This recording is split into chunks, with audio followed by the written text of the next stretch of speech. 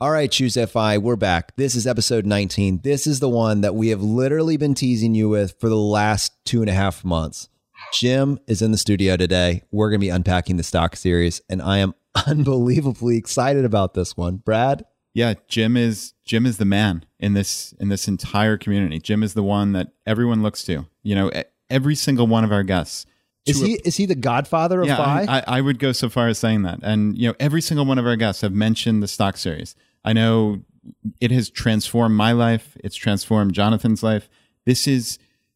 Jim is the guy who, I mean, I can say that sincerely. He has literally transformed the trajectory of my investing life. And given you a level of peace about it. There's this uncertainty with how am I going to invest my money? Where do I do it? What stock do I choose? How do I be a winner? I want to win.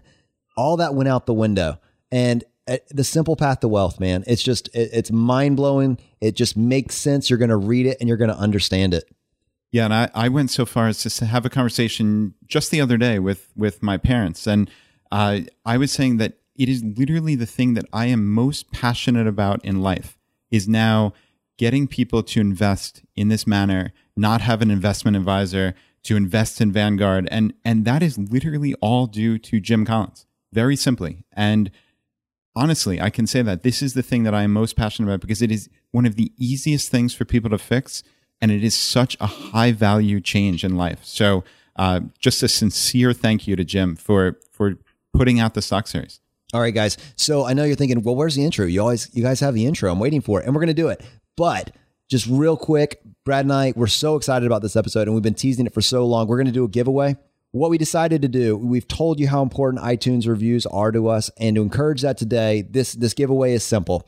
For every 10 people that leave us an iTunes review over the next 2 weeks, we are going to put that person into a drawing to win a free copy of The Simple Path to Wealth. And if there's one thing that people in the FI community appreciate, it's free. So that's for you. If you want to enter yourself in a chance to win the book, The Simple Path to Wealth, just go onto iTunes, leave us a short written review, and then take a picture of the comment that you left and then email it to feedback@ChooseFI, or you can tweet it to us, whatever you want to do. But just let us know that you did it, and we will enter you in a drawing. And we're going to, for every 10 people that leave us a review of this episode or of the show, we're going to enter you in a drawing to win a copy of Jim's absolutely life-changing book, A Simple Path to Wealth. And without wasting any more time, let's go ahead and get this thing rolling. You're listening to Choose FI Radio. The blueprint for financial independence lives here.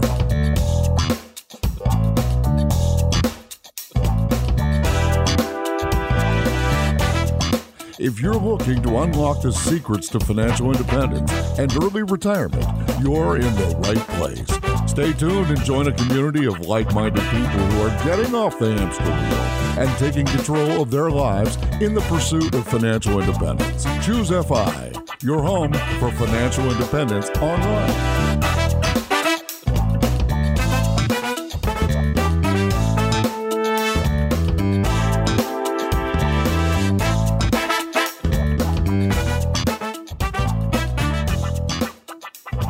All right, and we're back. So we're in the studio today, Brad. Jim is with us, and we're going to be unpacking the stock series. And we had to ask him because we weren't sure which way this was going to go, whether or not we were going to try and do it all at once, which honestly, frankly, we didn't really want to do because we want to go in depth. That's what we do. We go through the concepts one at a time, and we try to show you how you can implement it in your life. And Jim has agreed that he is down with that. So today, this is going to be part one. We're going to be unpacking the first several articles of the stock series and just going into depth with it, making it a conversation, trying to figure out how we can implement a few of these things. And if you've never heard this information before, how you can take just a few actionable tips and incorporate it in your life today. And I'm really excited to do that. So, Jim, welcome to the studio. Well, thank you very much, but we just can't do this. I mean, there is no way I can live up to that introduction. I think I'm just going to have to hang up now. He says, "I'm going home." There is, I'm blown away and deeply honored, but as I say, there's no way I can live up to that. Well, thank you. But I think it's the least I can do considering the value that I've gotten from the content that you've created over the past 5 years. And I can say that without reservation. Well, you are very kind. let's go forward and see if we can make it real. Love it. Make it real. And I just want to say, Jim has been a true mentor to me over the last number of years. I've been lucky to meet him in person and, speak with him on Skype and speak with him on the phone. And, aside from his content, he is just one of the most genuinely nice people I've ever met. And, just a wonderful person. So you're going to obviously hear that on this podcast and in the series of podcasts. And, just again, want to thank him for taking the time to do this. I think it's just going to add a huge amount of value to our audience and the entire FI community. So thank you, Jim. So, Jim, we can start this anywhere you want, but we thought maybe just for the sake of simplicity, we'd start at the beginning with part one. There's a major market crash coming. And you said Dr. Lowe can't save you. I don't even know who that is, but maybe Brad, you know who Dr. Lowe is? No. Jim, fill us in. I have, I have actually long felt bad about singling out Dr. Lowe. I wrote that, maybe in 2012, something like that. And as you pointed out, it was the very first segment in the stock series. And it was triggered by an article that was in Money Magazine and that set my teeth on edge, and Money Magazine sometimes tends to set my teeth on edge anyway.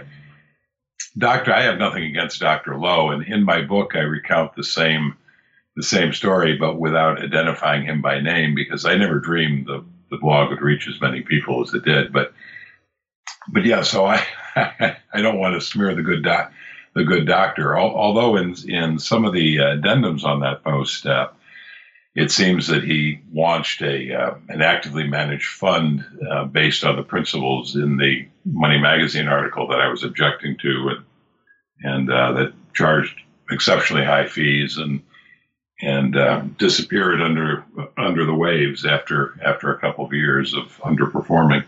So I don't know what else to say about that. Well, and what he initially said in that magazine, I believe, was that buy and hold investing doesn't work anymore. That's the claim that he was making, that basically was enough to get you riled up enough to start creating all this content. Am I right about that?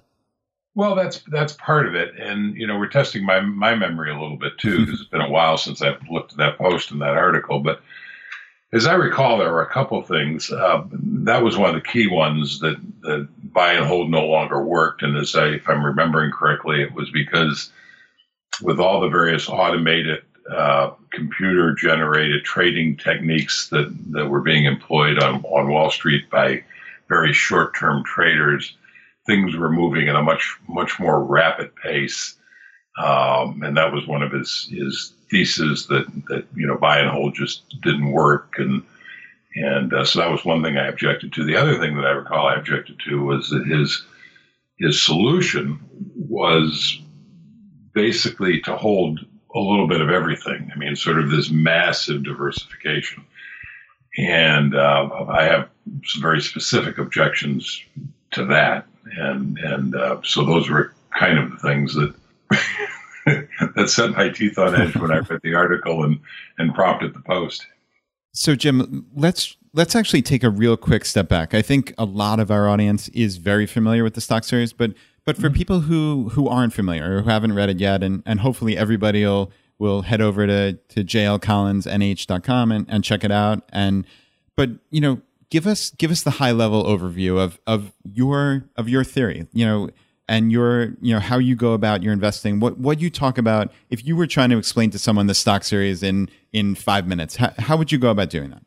Well, actually, this, while we were talking, I just pulled this post up so I could take a quick look at it, and I kind of touch on that a little bit. And it is, the article is what prompted me to write the post. But one of the key things that comes out of it is this idea that there are certain gurus out there who are so knowledgeable about the stock market and so well educated in it, and have magic formulas that ordinary people like you and me and our listeners can't possibly have, that we should all just follow in their footsteps and most often pay them enormously large fees. And there are no such people.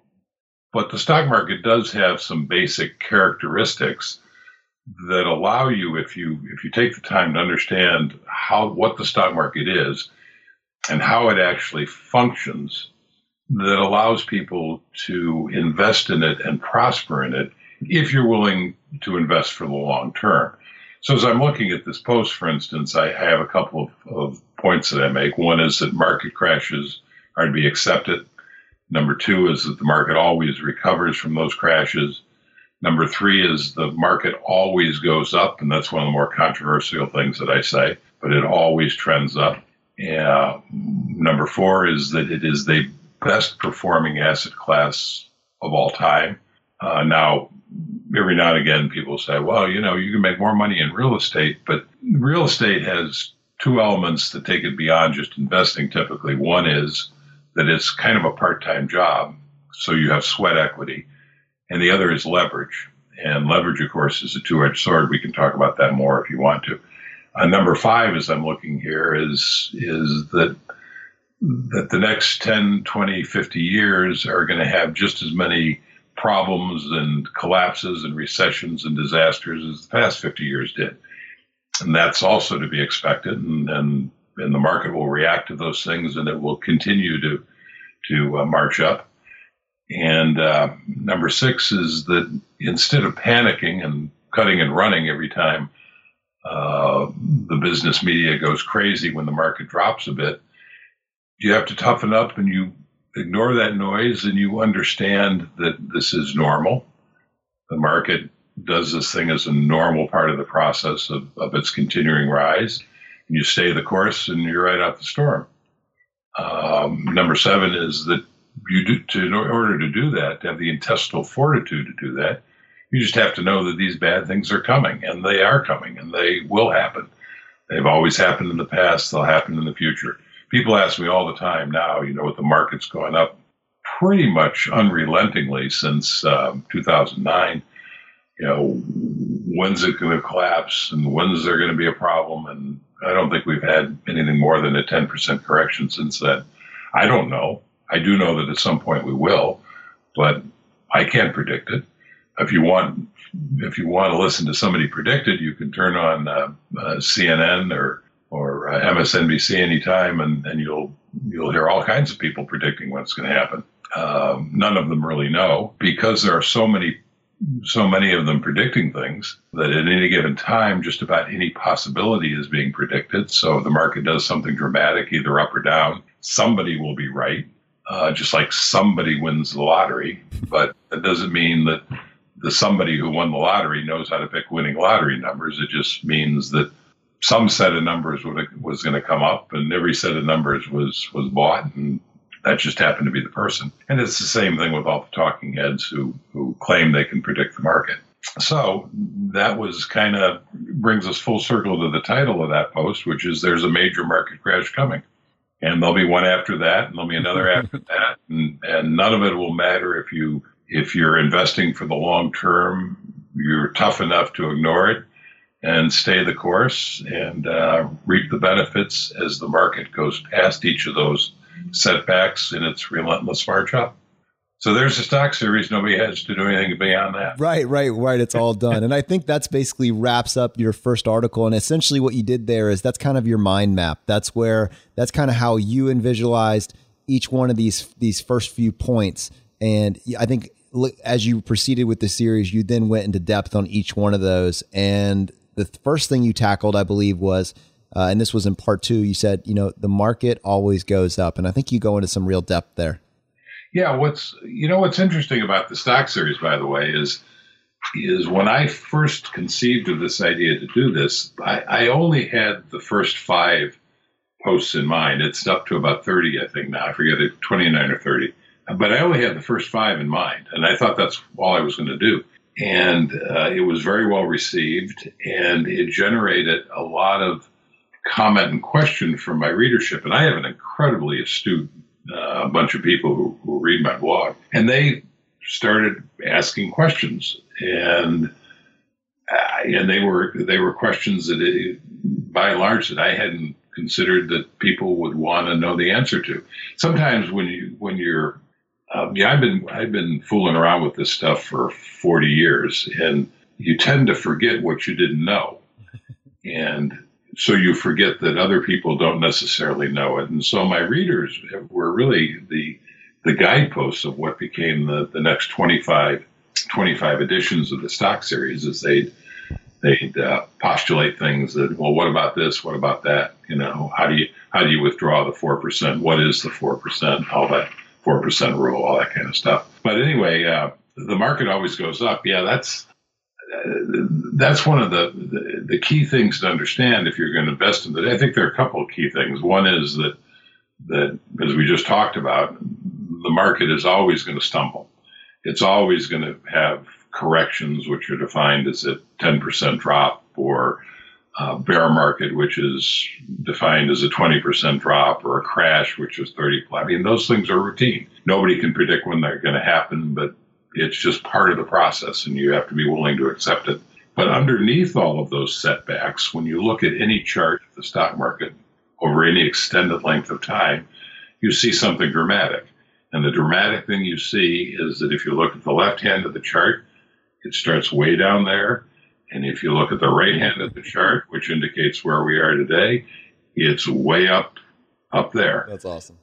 Right. And that's so you need to understand, you can't predict those drops.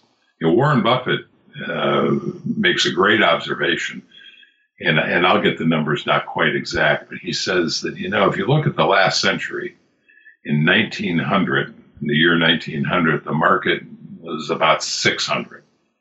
And it closed the century in 1999, at the end of that year, at something like 11,500. So it went from 600 to 11,500. And Buffett says, how do you possibly lose money in a scenario like that? And the answer is, as Buffett says, you lose money by trying to dance in and out of the market, by trying to predict when those drops I was just talking about were going to happen. And nobody can do it. Warren Buffett can't do it. I can't do it. All the people on TV claiming that they're doing it can't do it. So the best thing to do is buy, hold for the long term, and ignore the noise in between. And the market will reward you for doing that. Yeah, Jim, one of the things that I always get caught up with investing, and I try to, after reading your stock series and really having this epiphany, is the psychology of investing. And people get so caught up in the details, the timing the market, the thinking they can outperform just the overall market, thinking there's some genius that they have, or just getting worried about these details and just stressing out so much about it. And for me, like, I find that the biggest impediment to me investing properly is my own brain. And I try to take my brain out of it as much as humanly possible. And a lot of that has to do with your stock series. And, it really comes down to, it feels like I've had that epiphany, like I've seen the light, which is, low cost investing, specifically at Vanguard, buying a piece of, I know you love the VTSAX, which is the total US stock market index fund. And you're owning a little piece of essentially every publicly traded company in the US, and you're buying that on a regular basis. You're just, every single month, or, honestly, with Vanguard, you can buy every single week. I'm just purchasing new shares of VTSAX at this ultra low expense ratio. And I know that I don't need to think about it. It's because I've read your stuff, and I know that, again, I'm going to screw it up because either A, I'm not going to invest. I'm going to be over invested in cash because there's that bubble coming, or there's a bubble and there's a market collapse coming, and just all these other ridiculous things that I make up in my own brain, and just not worrying about that anymore. Just saying this is the path, and that, honestly, that certainty has just helped me sleep so much better at night. Like, I don't worry about my money.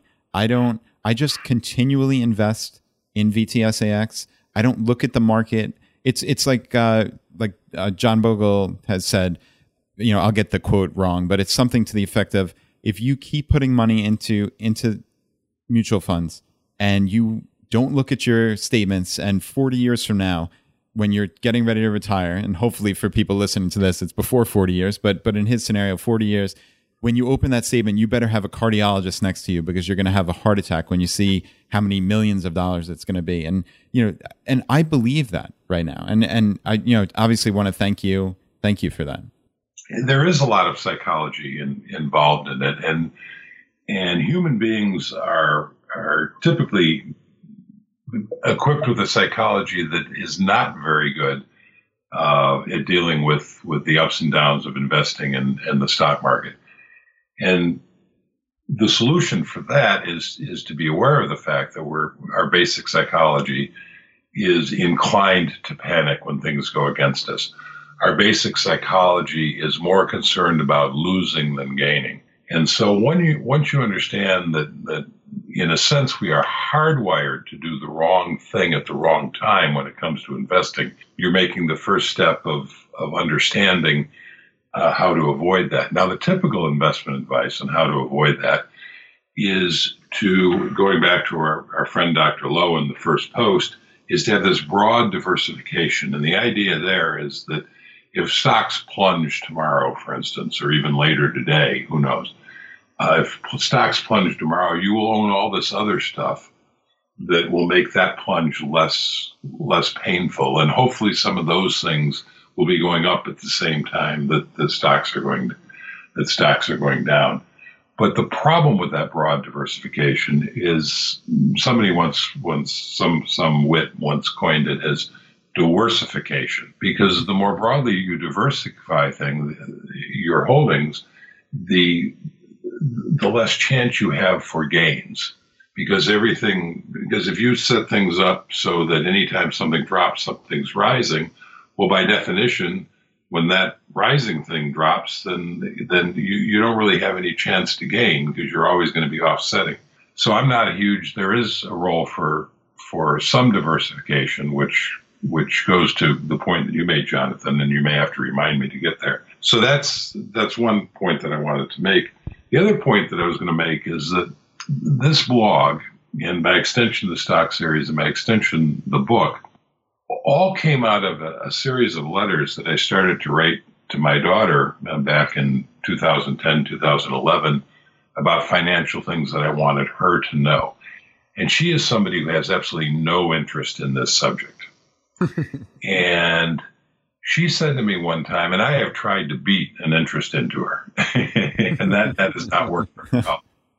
And one day she was home. She's a young adult now, but one day when she was still in college, she was home visiting, and as I was prone to do, and one of my many bad habits, I began to lecture her on investing because I think it's so important. I think if you just get a few things, if you just understand some of the basic things like what we're talking about today, you just get a couple things right, it can have a profound effect on your life and the resources you'll have to broaden the choices you can make. Anyway, she stopped me and she said, "Dad," she said, "I understand this is important." I said, "I get that.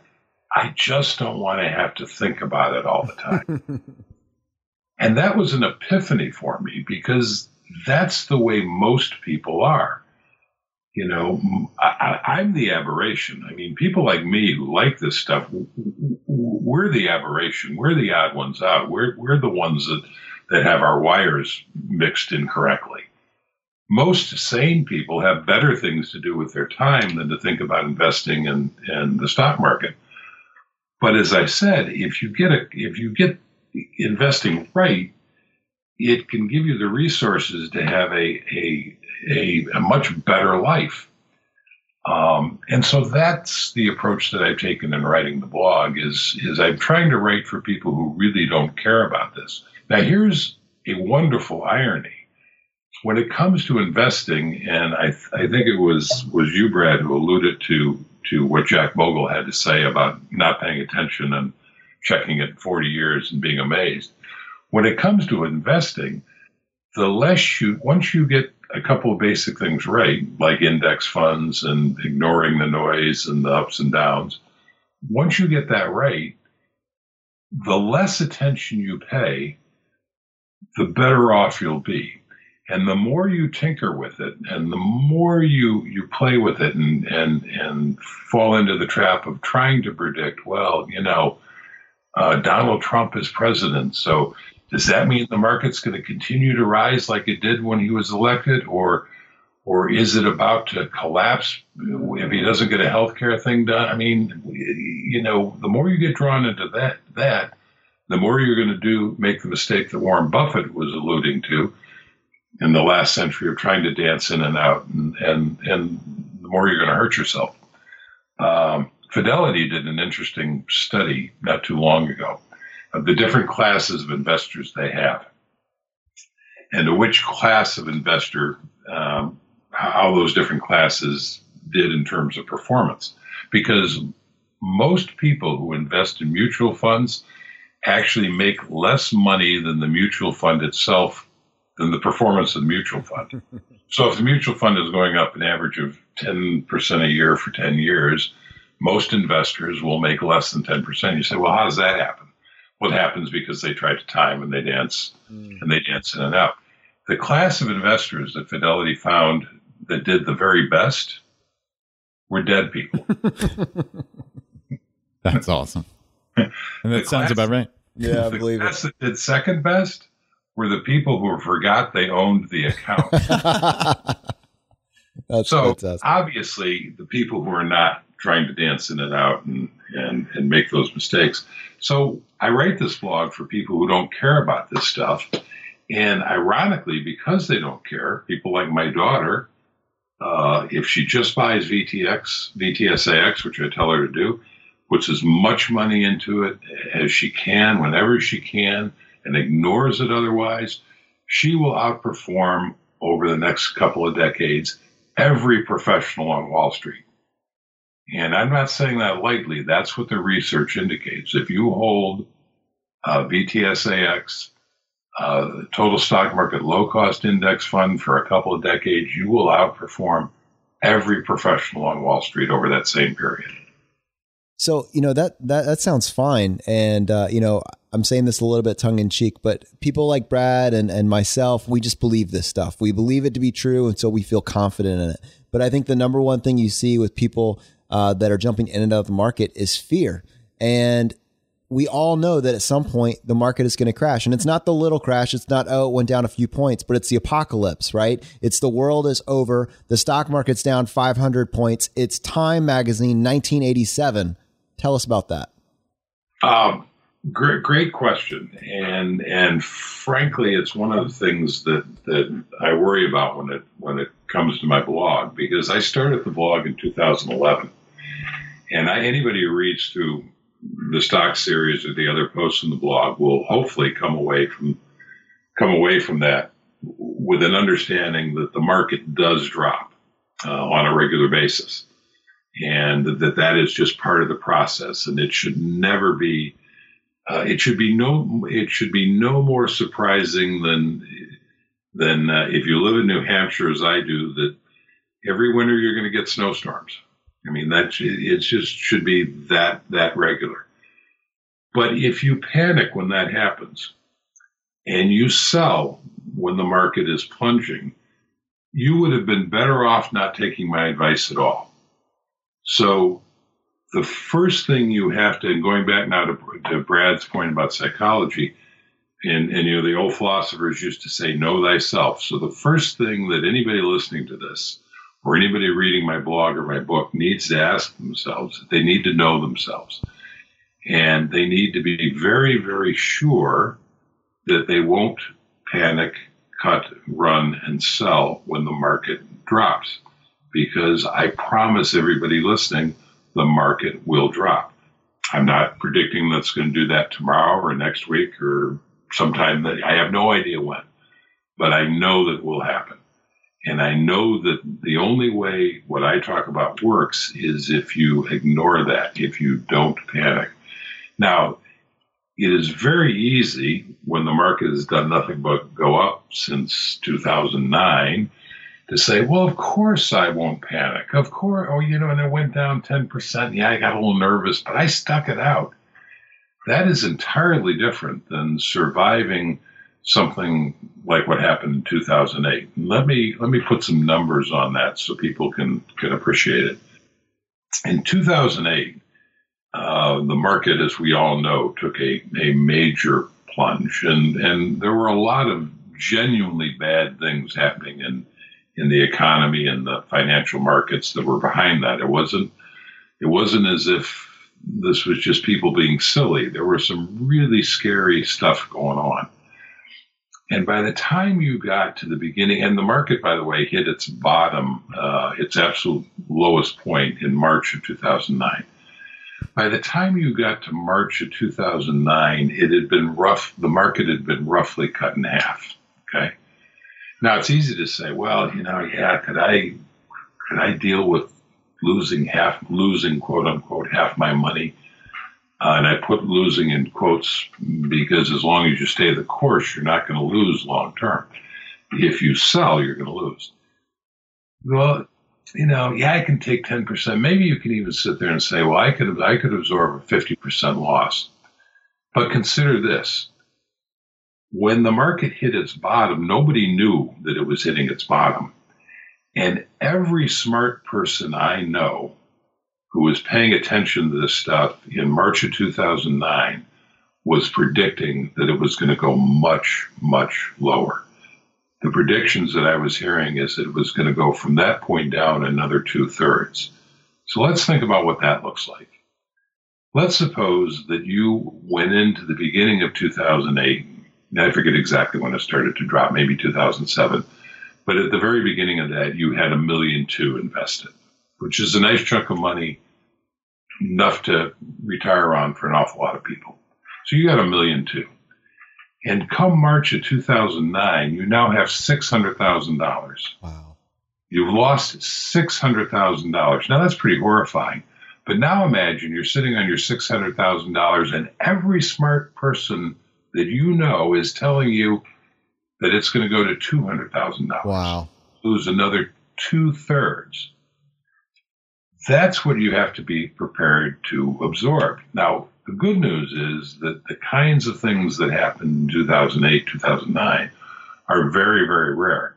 But I've also told my daughter that she can expect at least one more of those in her lifetime, because they're not unheard of. They do happen. And you can routinely expect much more frequent corrections, which, as I said earlier, is about a 10% pullback. Bear markets, which are like a 20% decline or more, but these crashes are when you get into the 30, 40, 50+% kinds of things. So that's the question you got to ask yourself. Can you not just sit there and lose 50% of your money, but can you lose 50% of your money and still listen to all of the news saying you're going to lose much more and still stay the course? So, Jim, you mentioned Warren Buffett, and I actually have a couple of quotes from him, which, I actually just pulled up while you're talking, which is, he talks about, most people are worried about selling when everything's going down, but he looks at that as buying everything on sale, and he's saying it's wise to be, quote, fearful when others are greedy and greedy when others are fearful. And he followed up, that's one of his famous quotes. He followed up on that in his shareholders letter that just came out a couple of weeks ago by saying, every decade or so, dark clouds will fill the economic skies and they will briefly rain gold. When downpours of that sort occur, it's imperative that we rush outdoors carrying wash tubs, not teaspoons, and that we will do. And that is just such a great outlook on investing. Not only is he not selling when everybody else is worried, he's buying because he knows it's on sale. And that just struck me as something that, not to put myself in your mind, but that you would think. And I was very impressed by that. That's a quote I have not heard, but I absolutely agree with it. So I just said some pretty scary stuff. And let me follow that up by saying, I got a question comment on my blog recently. I forget which post it was, but basically it was a fellow who had written and he said, I have $20,000 that I want to invest, and my wife and I we've restructured our expenses, and we're getting on this path to financial independence that you talk about in the blog and the book, And we've restructured our expenses, and we're now going to be able to put aside $5,000 a month. So we have this lump sum of $20,000 and $5,000 a month. And his concern was, because the market has been up for a number of years and what have you, that, is this the peak, and do I really want to invest my $20,000 and what have you? And of course, as I've said already in this conversation we're having, nobody can predict the market. So in my view, the best time to invest is as soon as you can. Somebody once said that a time in the market is much more powerful than trying to time the market. Hopefully that makes sense. But I also said to him, for somebody like you, who is beginning on this path, here's the very best thing that could happen. Well, the very best thing that could happen to you is for the market to collapse before you put your $20,000 in. But let's suppose you invested your $20,000. The second best thing that could happen is for the market to plunge 50%.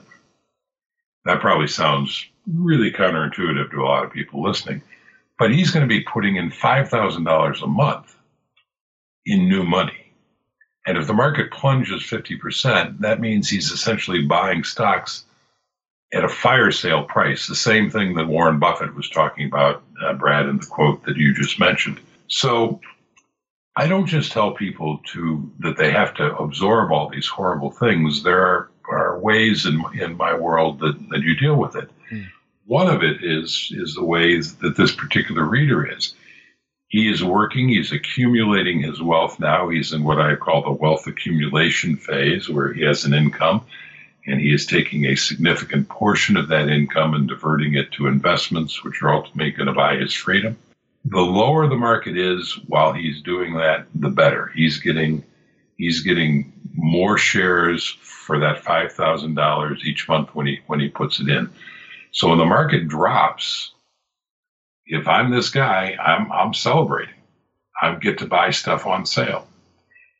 Now the other phase in your investment life that's going to come is what I call the wealth preservation stage, or the stage where you are now living off your portfolio, and you no longer have earned income, so you no longer have that cash flow that is smoothing the ride for you. All right. So when you're earning income and you're investing a portion of it, and the market is very volatile, as we discussed, and going up and down, that continual monthly or weekly or whatever period of time investment has that smoothing tendency, and you tend to benefit from those drops.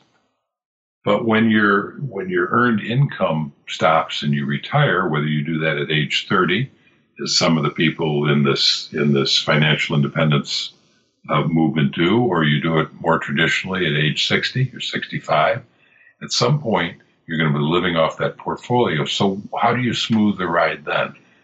And the way you do that, and this goes back to the little bit of diversification that I do value, is with bonds. So that's the stage that I'm personally in. And so if the market were to plunge tomorrow, I'm okay with that, because I will take some of the bond money, which is now a bigger percentage of my portfolio, and shift it over to the stock side, and I'll be buying stocks at bargain prices.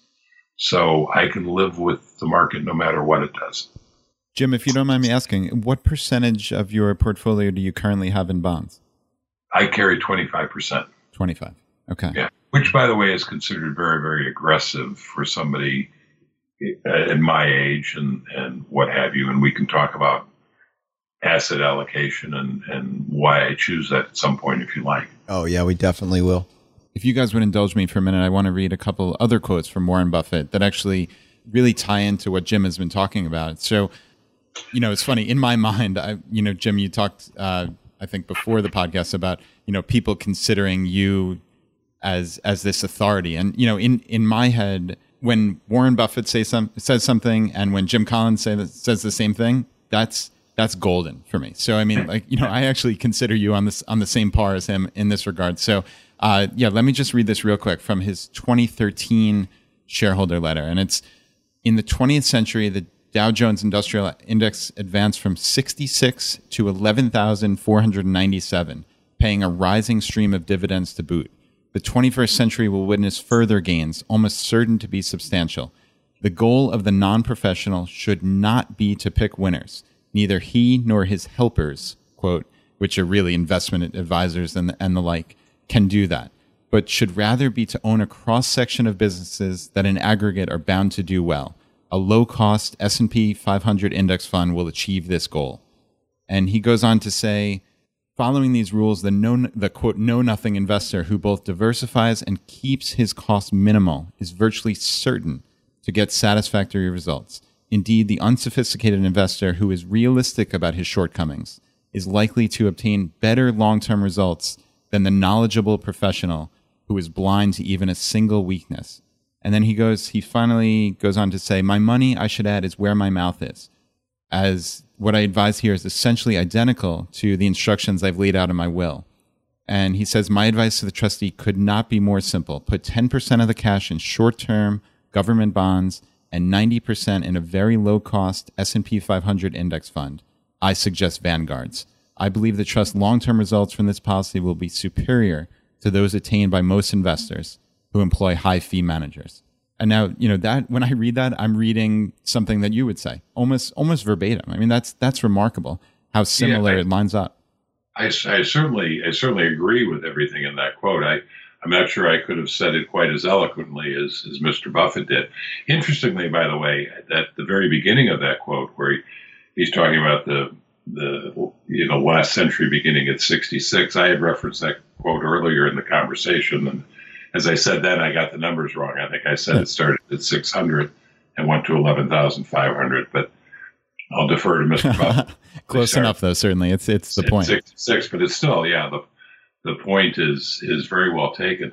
One of the things, while we're talking about Warren Buffett, that every now and again, I get readers who on my blog who are really into investing and they like the process. It's kind of a hobby, and of course, I'm not writing for them really. I'm writing for my daughter. I'm writing for people who don't care about investing, and there's a tendency of these more knowledgeable people to always want to be tinkering with it and always saying, well, no, you can do better, and one of the and sometimes I hear this even from, actually most often I hear it from people who are complimenting me, but they'll say things like, well, the advice that Collins gives is really good for, the average investor who doesn't want to put in the work. And I'm like, no, it's good for everybody. If I thought you could put in a little bit of work or even a lot of work and get better results than index investing, I would be writing a blog about what that extra work was so you would get the better results. I would certainly be doing it. I wasted decades trying to do exactly that. Every now and again, I'll get one of these people saying, well, you say, meaning me, that it's a sucker's game to try to pick individual stocks and individual companies, and I do say that. But that's how Warren Buffett made his money, so I'm going to go do what Warren Buffett did. As if. As if. Warren, there is a reason that Warren Buffett is fabulously wealthy, lionized, and one of the most famous people on the planet. And that reason is that he has done something that almost nobody else is able to do, and that is to build a fortune picking individual stocks.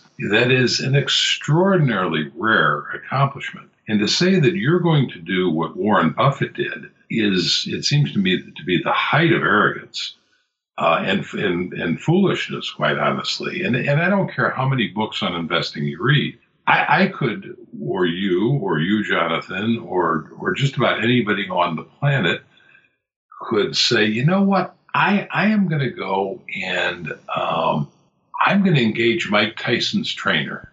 And I'm going to go through Mike Tyson's training ritual, and I'm going to have all the same people who taught Mike Tyson boxing, and then I'm going to get in the ring with Mike Tyson. Of course, I think of Mike Tyson in his prime, but I wouldn't want to get in the ring with Mr. Tyson even today.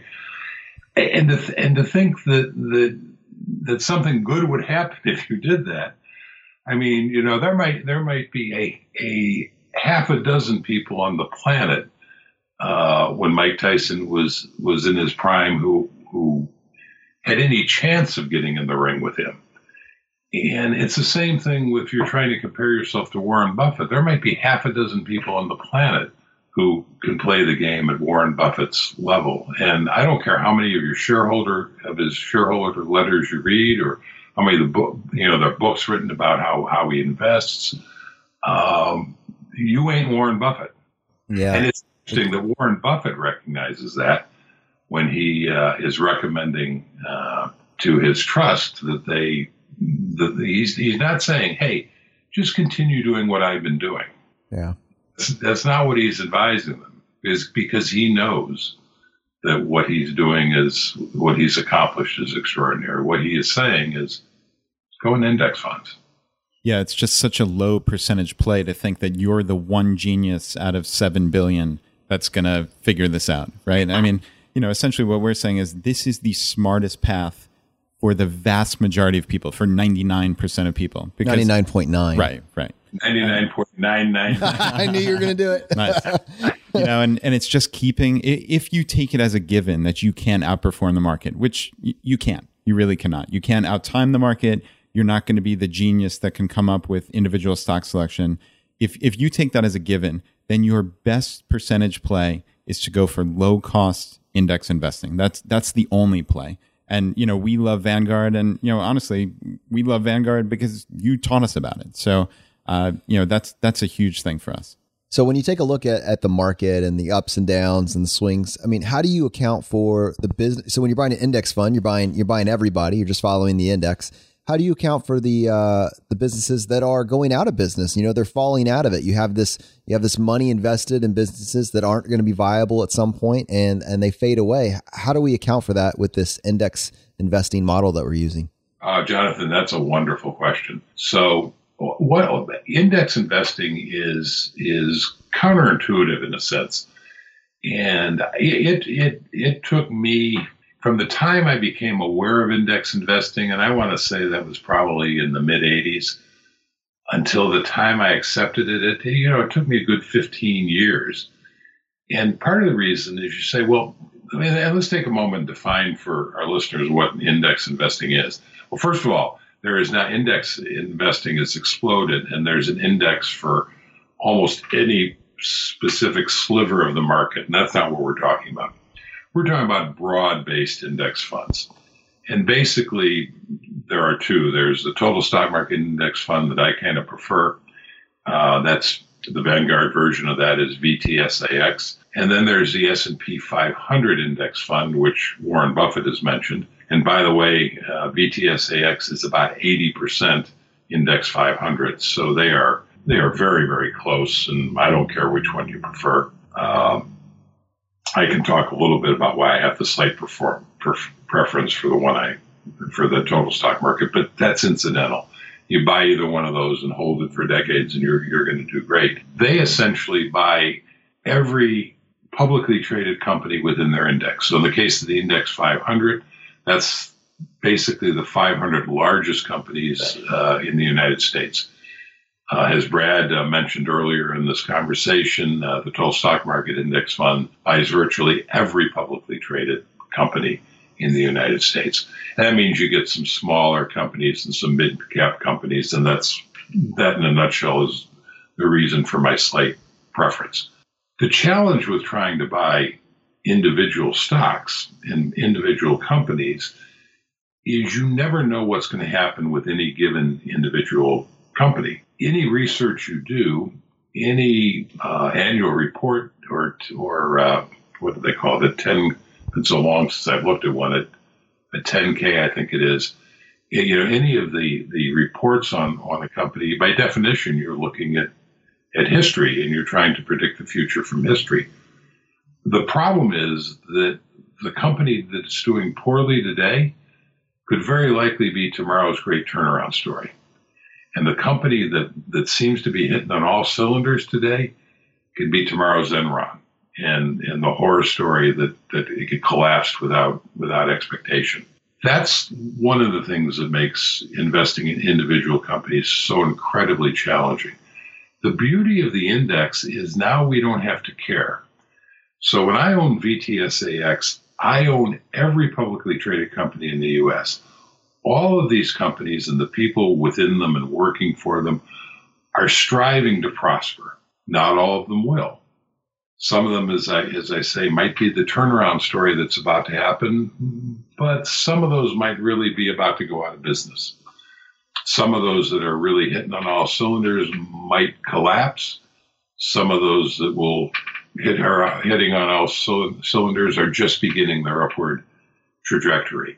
The interesting thing is that when you own them all, this is a process that I refer to as being self-cleansing. So the self-cleansing process is some of them are going to go out of business. They are going to drift down. Eventually, they will fall off the index, and they will be replaced by the new companies that are coming up that people are creating. If you look at some of the largest companies that are in the index now, they're companies that didn't exist 20 years ago. So there's all this new blood that is coming. And when you own the index, you are going to have some that go to zero, and you're going to have this new blood that continues to go up. And one of the things that relentlessly drives the index up is that if you have a company in the index that's going to go to zero, you can only lose 100%. It sounds like a lot, and it is. But the corollary of that is if you have a company that's going up, it can go up 100%, or 200, or 300, or 10,000%. So the downside is limited and the upside is not. And the only way that dynamic is ever going to stop working is if the U.S. economy collapses completely. So we talked earlier about how the market drops, and sometimes dramatically and in very scary fashions. But unless it goes to zero, it is always going to recover because those underlying companies are always striving to build themselves and to build the economy. And of course, if in fact the time comes when the economy really does go under and the dynamic I'm talking about does cease to work, there will be so many other problems that where our money is invested won't make any difference. And there is no place you will be able to hold your money at that point where you will be safe. Those are great final points on that. I mean, first of all, just that concept of the worst that can happen is the company loses 100%, but then just there is no upside limit, 200, 300, 1,000%. I mean, that's pretty easy. You can visualize that very quickly. One company goes down 100%, fine, we lose that one. But another company triples, quadruples in value as the new blood is filling in. I understand that. That makes sense to me. And I think I would find comfort in that if there were to be a market crash with a 40%, 50% drop. Well, and it is the reason that, as we said at the beginning of this conversation, the market always goes up. That's the dynamic that's underlying that statement. So sometimes I think when I say the market always goes up, people say, well, it's gone up in the past, but we don't know that it's going to go up. Well, that's because you don't understand what the dynamic is underlying it. Yeah. And I know when you say in that same point, this only works when you have index funds. If you're trying to... Absolutely. Yeah. The moment you stray away from low-cost index funds, and you start choosing individual stocks, then all bets are off. Because individual stocks, and of course, when you buy stock, you're buying a piece of a company. Individual companies can and do go out of business all the time. And I suppose, in the old days, before index funds, the way you built a portfolio was you would do research on a bunch of companies and a bunch of different industries, and you would try to pick one or two good, solid companies based on looking at their numbers and their annual reports and what have you. You'd pick out a couple of companies in each industry, and that gave you the diversification, and you knew that some of them weren't going to work, but hopefully enough would that it would carry you forward. But that's not you can't do that and then just set it and forget it. There was, in the early 70s, for a short time, there was something that became very fashionable called the Nifty 50. And the Nifty 50 were 50 stocks. They were blue chip stocks being like the big, solid, established companies that have been around for a long time. They're blue chip stocks, and people said, well, you can buy these 50 companies and you never have to worry about anything again. You just own these 50 companies.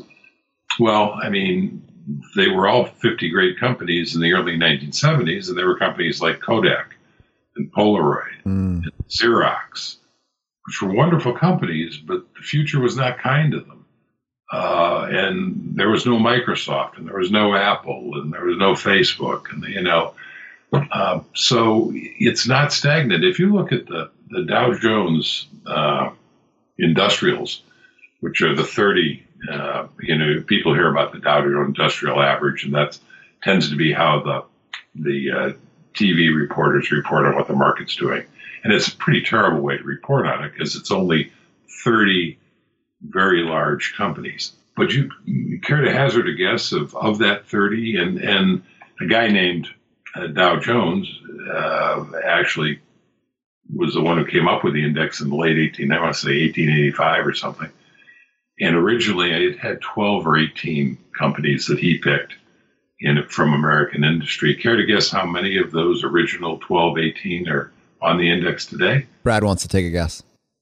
4. 1. Wow. And it's General Electric, if anybody's curious. Of course, General Electric wasn't even called General Electric back in the day. All the other companies have either gone out of business, or they've been merged or bought into other companies, or they have been replaced. So the Dow Jones Industrials, those 30 stocks, and now there are 30 of them, they're continually taking stocks off and adding new stocks because the economy changes. And when you own an index fund, you don't have to worry about that because your index fund is changing with it.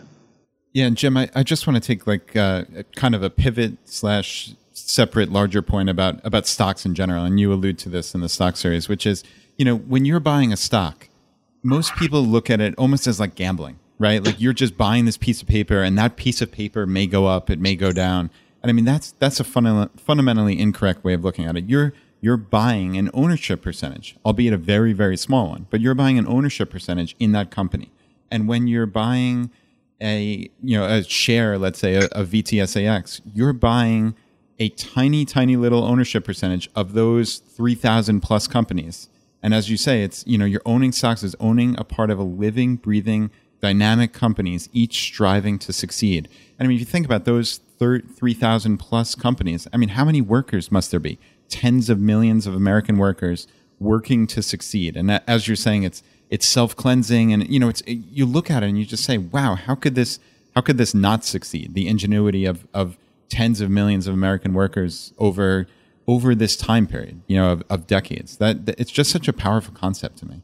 Well, I mean, you have all of those people working to make you richer. Yeah. I'd rather be on that side of it for sure. Right. And by the way, the only way that it can not succeed is if America fails. I mean, there are ways that it could not succeed. If for instance, there were a major war fought on our soil and we lose, think Germany or Japan in World War II, then everything we're talking about isn't going to work. So those are the kinds of, but short of that, as long as there is an American economy, and as long as there are American companies that are being created and operating and that are being driven by this entrepreneurial spirit and in going through this self-cleansing that we go through by owning the index, it's a winning combination. I do want to go back to what you said about, because I think it's an important point, and I'm going to disagree with you very slightly. I think there are two ways to look at stocks and to buy and own stocks.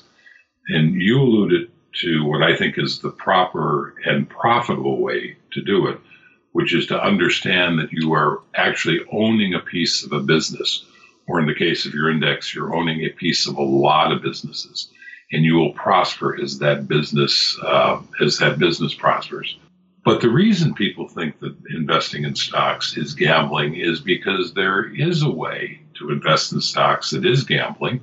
So there is a segment called traders, or a group of people called traders, who are just buying and selling pieces of paper, or in this day and age, bits on a computer for very short periods of time. These are the kinds of stocks that are being touted on the nightly news and the various stock programs. And the idea is you try to buy the winning stock and then you sell it before it becomes a losing stock and buy the next winning stock. And that's very much like gambling. That's very much like Vegas. That is very much, as I say in part 3 of the stock series, that is the foam on top of our glass of beer. So if you think of a glass of beer and you have the beer itself, which are the companies that you own that are actually out there doing productive things and making products and providing services, and that's what we're investing in. We're in it for the beer. But on top of that, there's this foam. And the foam is all this activity that makes up everything we hear on the business TV news, and you tend to read in the business section, or you tend to read in Money Magazine. It's all that froth where people are buying and trading and trying to make money that way. And that is definitely gambling, and that is entirely different from what I recommend. To put that in a little bit of perspective, one of the major shortcomings, in my opinion, in our educational system is that none of this is taught in high school or even in college.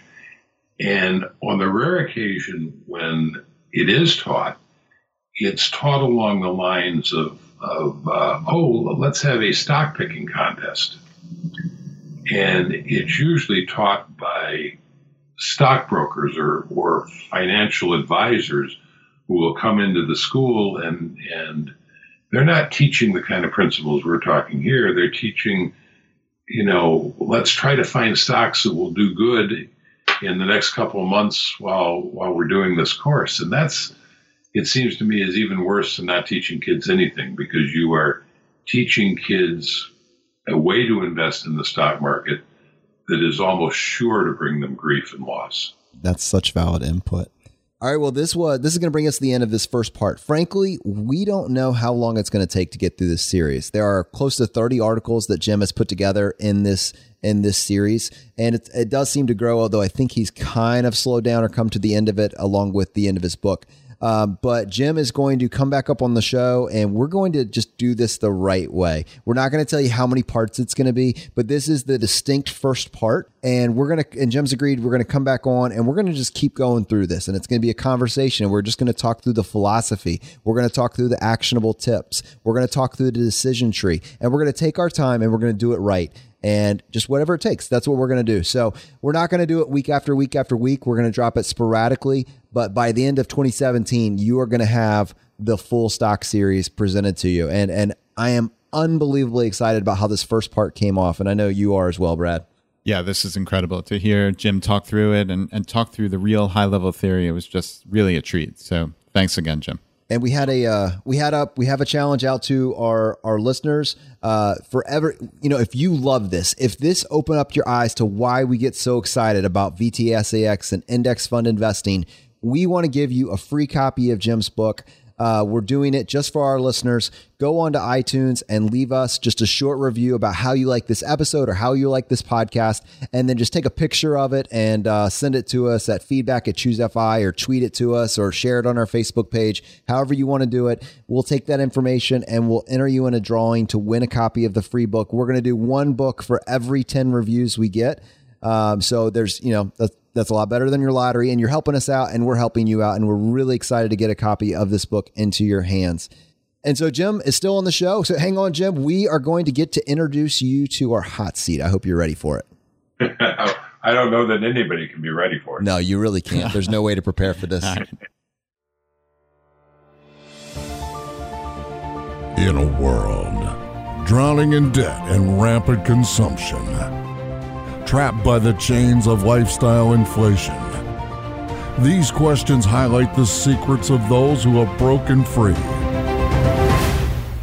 Welcome to the Choose FI Hot Seat.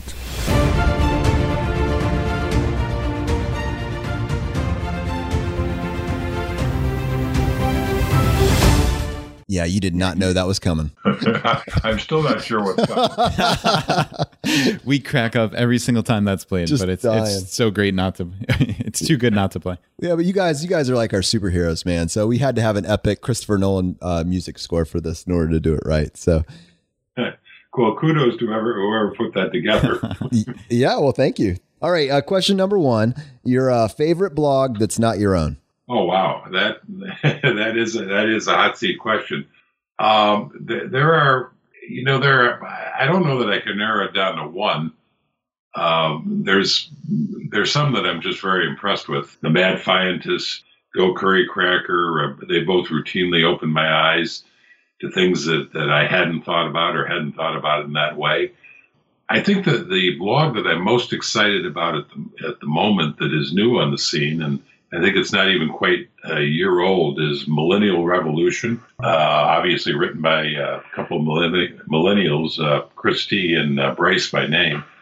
I don't know how I came across it, but Christy has a little video where she really takes baby boomers to task in a fairly harsh way. And of course, I am a baby boomer, and I was it had me rolling and laughing because it's so true. And one of her lines that I like best is whenever they come across a problem or a question from their readers, she says, "Well, let's math this shit up." And there's nothing like math in the world of investing and finance to make your point. So I love their voice, and I love their irreverence, and in fact I love them so much that at my invitation, Christy is going to be a speaker both at our UK Chautauqua this summer in England and in our traditional Chautauqua in Ecuador in October. Oh, that's so cool. And then the other one I'll throw out that I've just come across in the last week or so is The Wealthy Accountant. Oh, and, yeah. So obviously I'm slow to the party on this one, but Keith is his name, and Keith, as it turns out, is Mr. Money Mustache's tax accountant. And of course, Money Mustache is one of the great blogs out there, but Keith himself has a really interesting and well-written blog. And it first came to my attention when I noticed I was getting some traffic from it.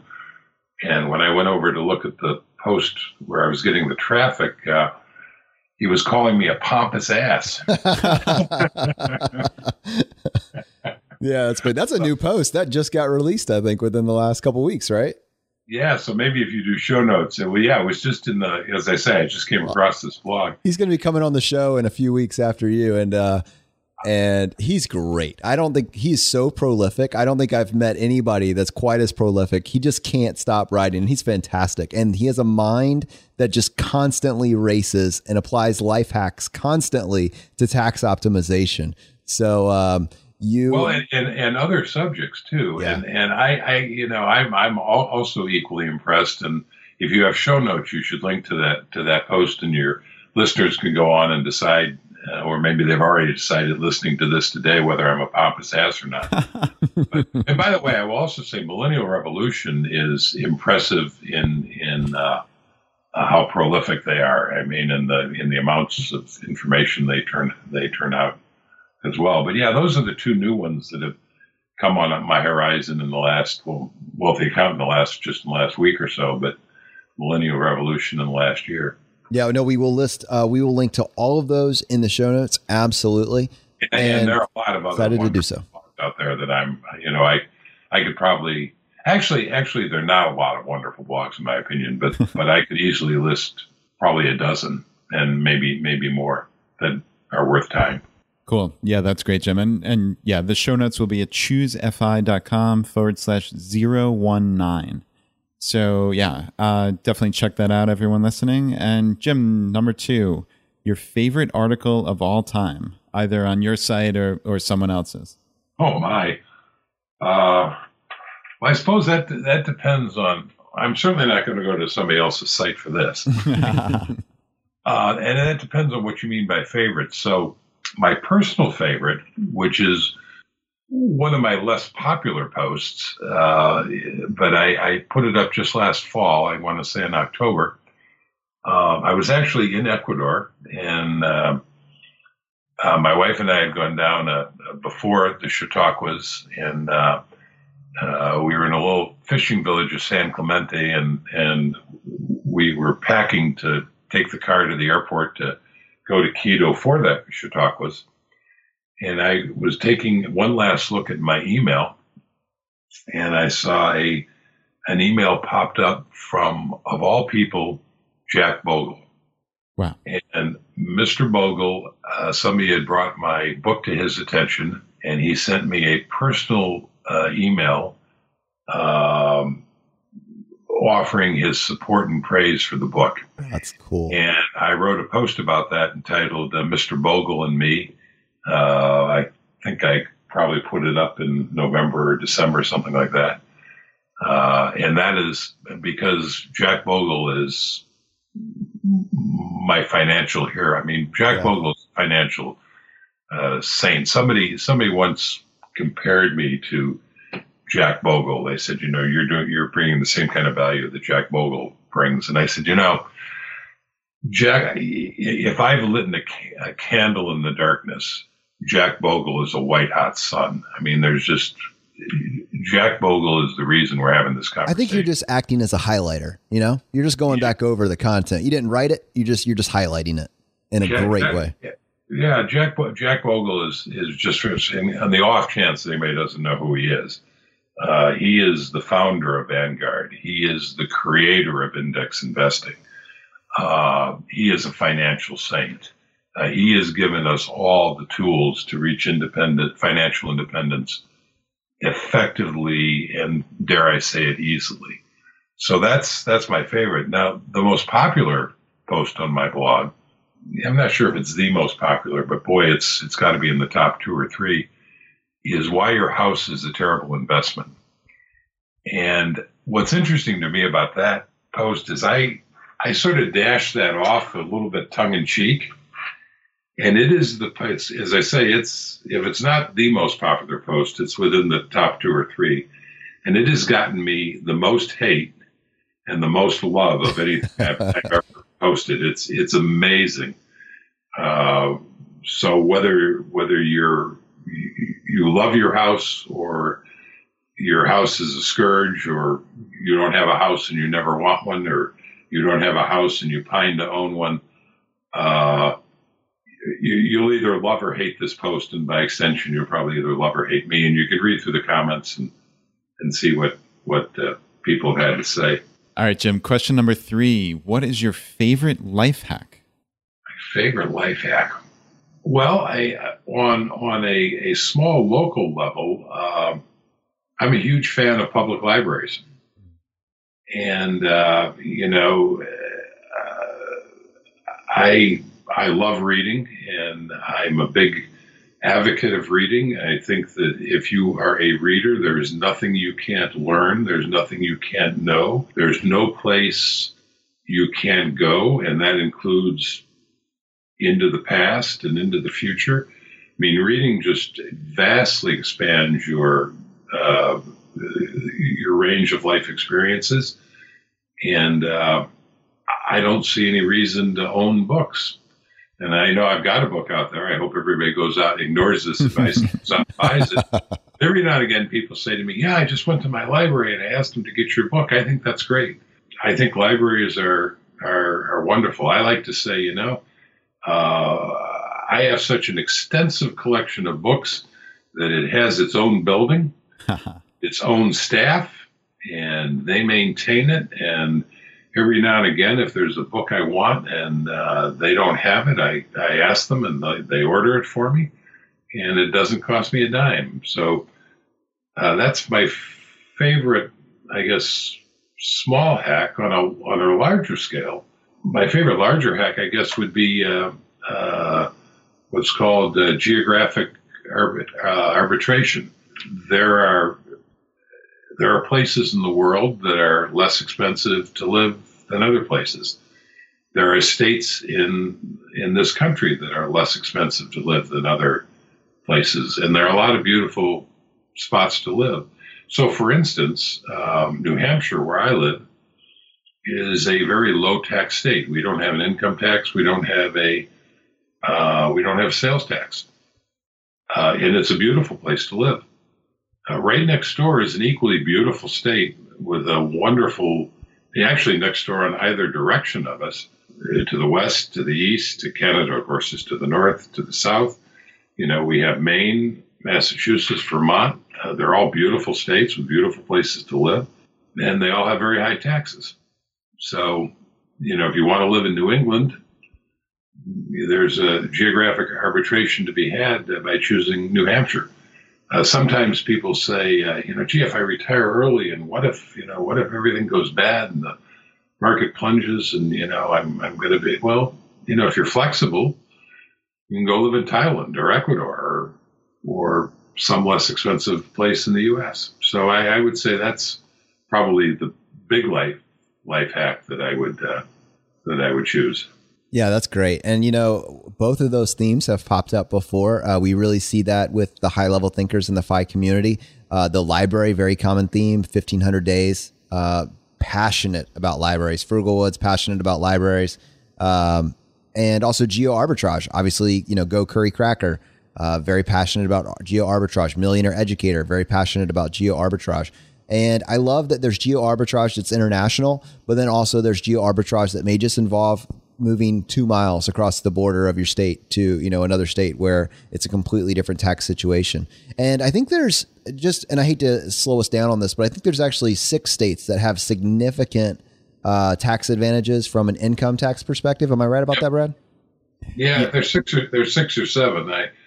Florida's one, South Dakota's one, Alaska's one. Washington State, I think Texas. Washington State's one. Yeah, I can't name them all, but yeah, there are a handful of states, and people get hung up on, I have to live in California. Now, California is a beautiful state. I love traveling to California. I have friends in California. I understand absolutely the appeal of living in California, but oh my goodness, the taxes. Yeah, and every state has beautiful places to live, and if for whatever, it's your life. If you want to live in California or any other, or New York, which is a high tax state, that's wonderful. Do it.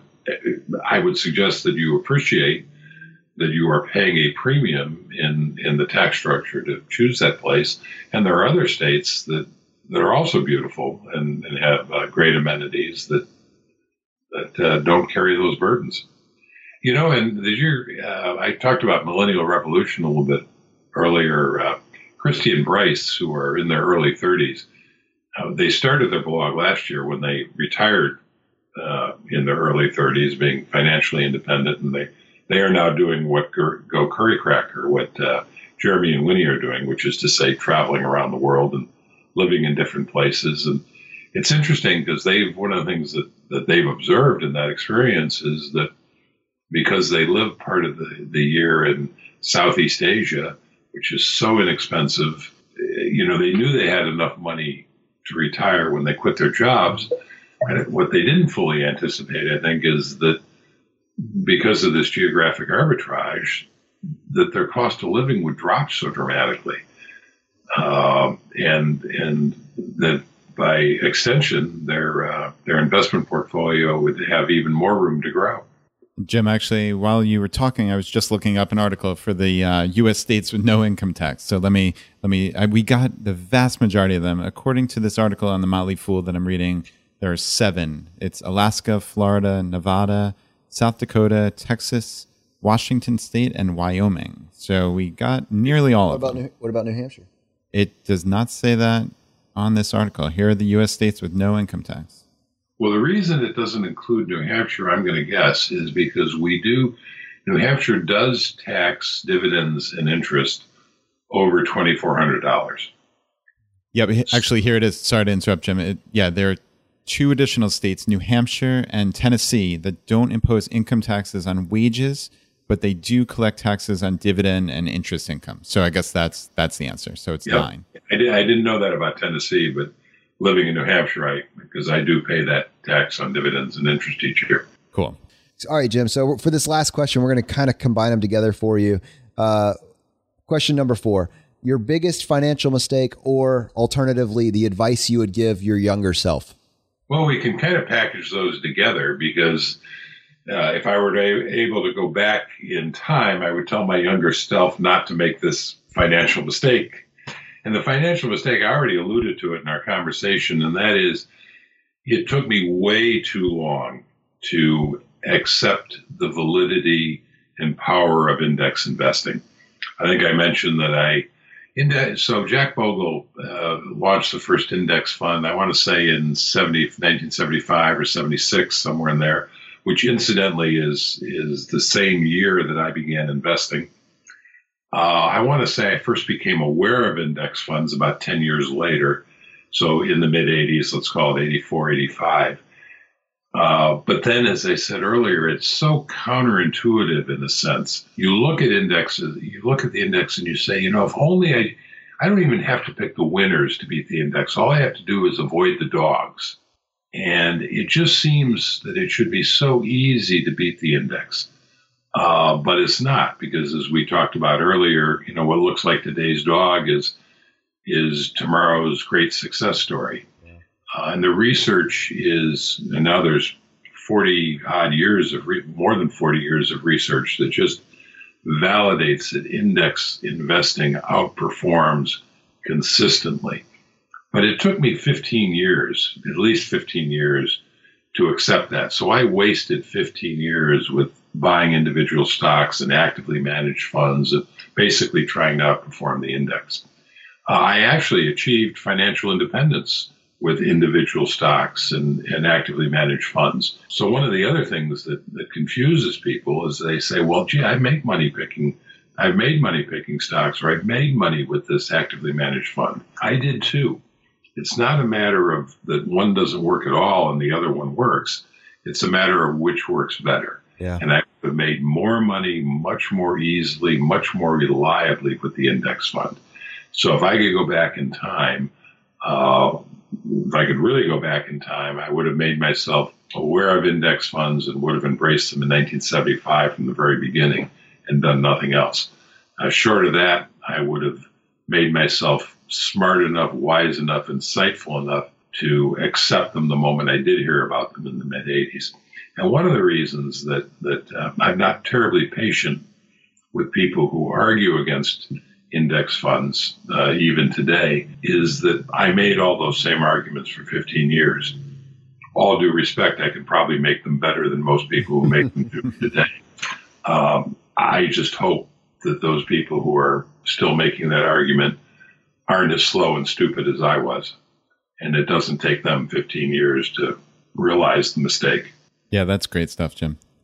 And I guess our last little bonus question we like to throw in: what was your favorite purchase that you made on Amazon.com or anywhere, any kind of purchase you made last year? Your favorite purchase?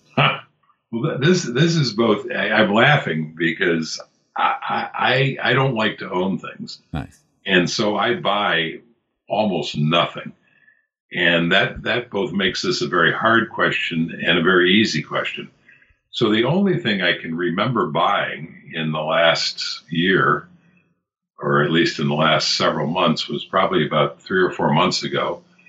I bought a new electric razor on Amazon, actually.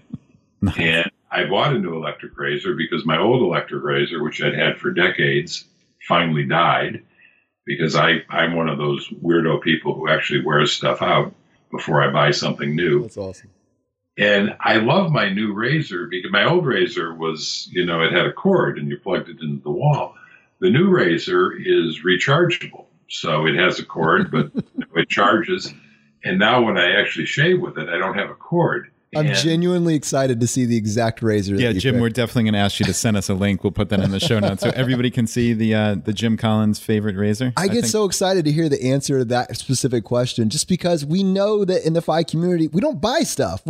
I do, but most people in the FI community don't buy stuff. So to find out the one thing they purchased last year, to me, is Hilarious and awesome. Well, I will try to find you the link. I'll have to actually look at the razor to see which one I bought. I bought, as you might have guessed already, I bought one of the cheaper ones they offer. But the beauty of it, I would have replaced my old razor much sooner had I realized how much I was going to enjoy being cordless.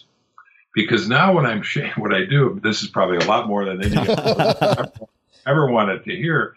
But now what I'll do is in front of the mirror, I'll shave up around my sideburns, just to get them. But once you've done that, you don't need a mirror. So I'll walk around shaving and do other things, while I'm running the shaver over my face, which is a very liberating experience. Well done, sir. That's so cool. I'm easily pleased. What can I say? No, that's super cool. And hey, Jim, I'm with you on the not wanting to own anything. I mean, geez, if it were up to me, I would own maybe one suitcase worth of clothes, a laptop, and that's about it. I'm with you on the not owning a house, nothing. I mean, it's just in this day and age, like you said, with the library, you don't need to own things, I mean, there's really no need. And it weighs you down. It's expensive. You have to store everything. In my perfect world scenario, it's own nothing. Well, if all goes according to plan, as I think Brad, and I don't know if you shared this with Jonathan, but we sold our house about 3 years ago, and we have been happy renters ever since. And if all goes according to plan, when our lease is up this fall, we intend to let the apartment go, get rid of a lot of our stuff, put the few things that we want to keep, which are things that we've collected on our travels, for the most part, into storage. We're going to load up the jalopy with the dog and a couple of suitcases, and we're going to spend the next year, I'm calling it our experiment in hotel living. And I don't know, we're going to wander around the U.S. in the car with the dog, and partially as a scouting mission, decide where we might want to live next.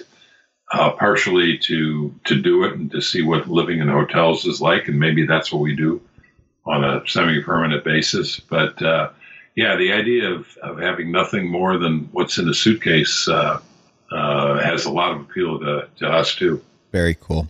Well, Jim, let's see. So our audience, I'm sure they're going to want to connect with you, and some of them are not going to want to wait for our next episode to drop on this, and they're going to want to go read more about the stock series. So how would you recommend that someone connect with you if they want to get integrated into your community? Well, it's the blog is the way, and it's jlcollinsnh.com.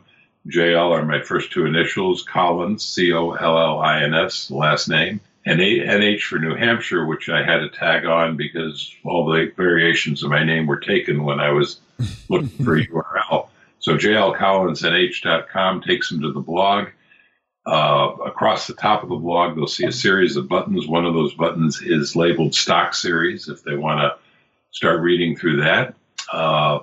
If they're interested in The Simple Path to Wealth, which is my book, there's a link that will take them to Amazon to buy the book, or they can trundle down to the library and ask for it, or ask the library to order it.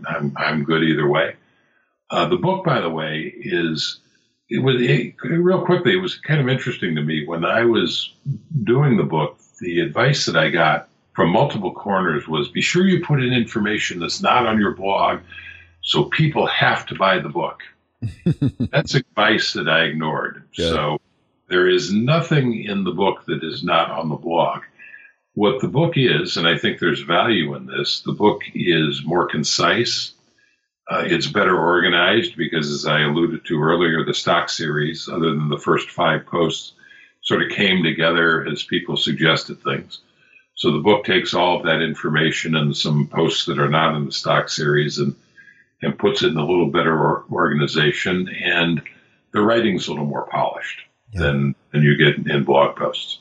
So the book is a more concise, better polished, better organized version of what's on the blog. But there's nothing in the book that you can't find on the blog.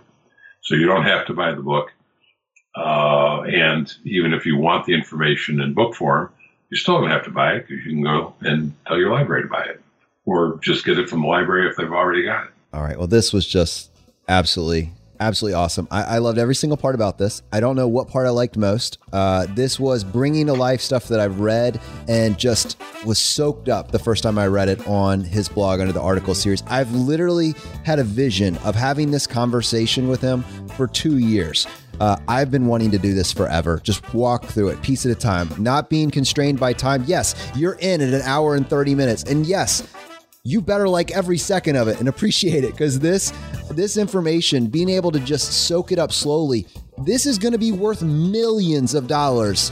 Yes, I mean it. Millions of dollars. Start now. I don't care if you're hearing this in your 20s. I don't care if you're hearing this in your 30s, your 40s, your 50s. You know, the math works for you. And this is why. This is why Brad and I get so excited about it. The simple path to wealth, and just unbelievably excited about how this went. Brad, do you have any final thoughts on this? No, just a big thank you to Jim. I mean, this was wonderful. I enjoyed every second of it, and I'm sure our audience did as well. It's just a real pleasure and treat to have Jim on, and I'm so thankful that he took the time and that he'll be back for more episodes. I mean, we're really, really fortunate. So a big thank you to Jim. What a treat. ChooseFI.com/019 for the show notes. Go there, check it out. Check out all the really cool links. If you want a free copy of the book, please just send us or do a review on iTunes. Take a picture of it, send it to feedback@ChooseFI. We want to get you that free copy.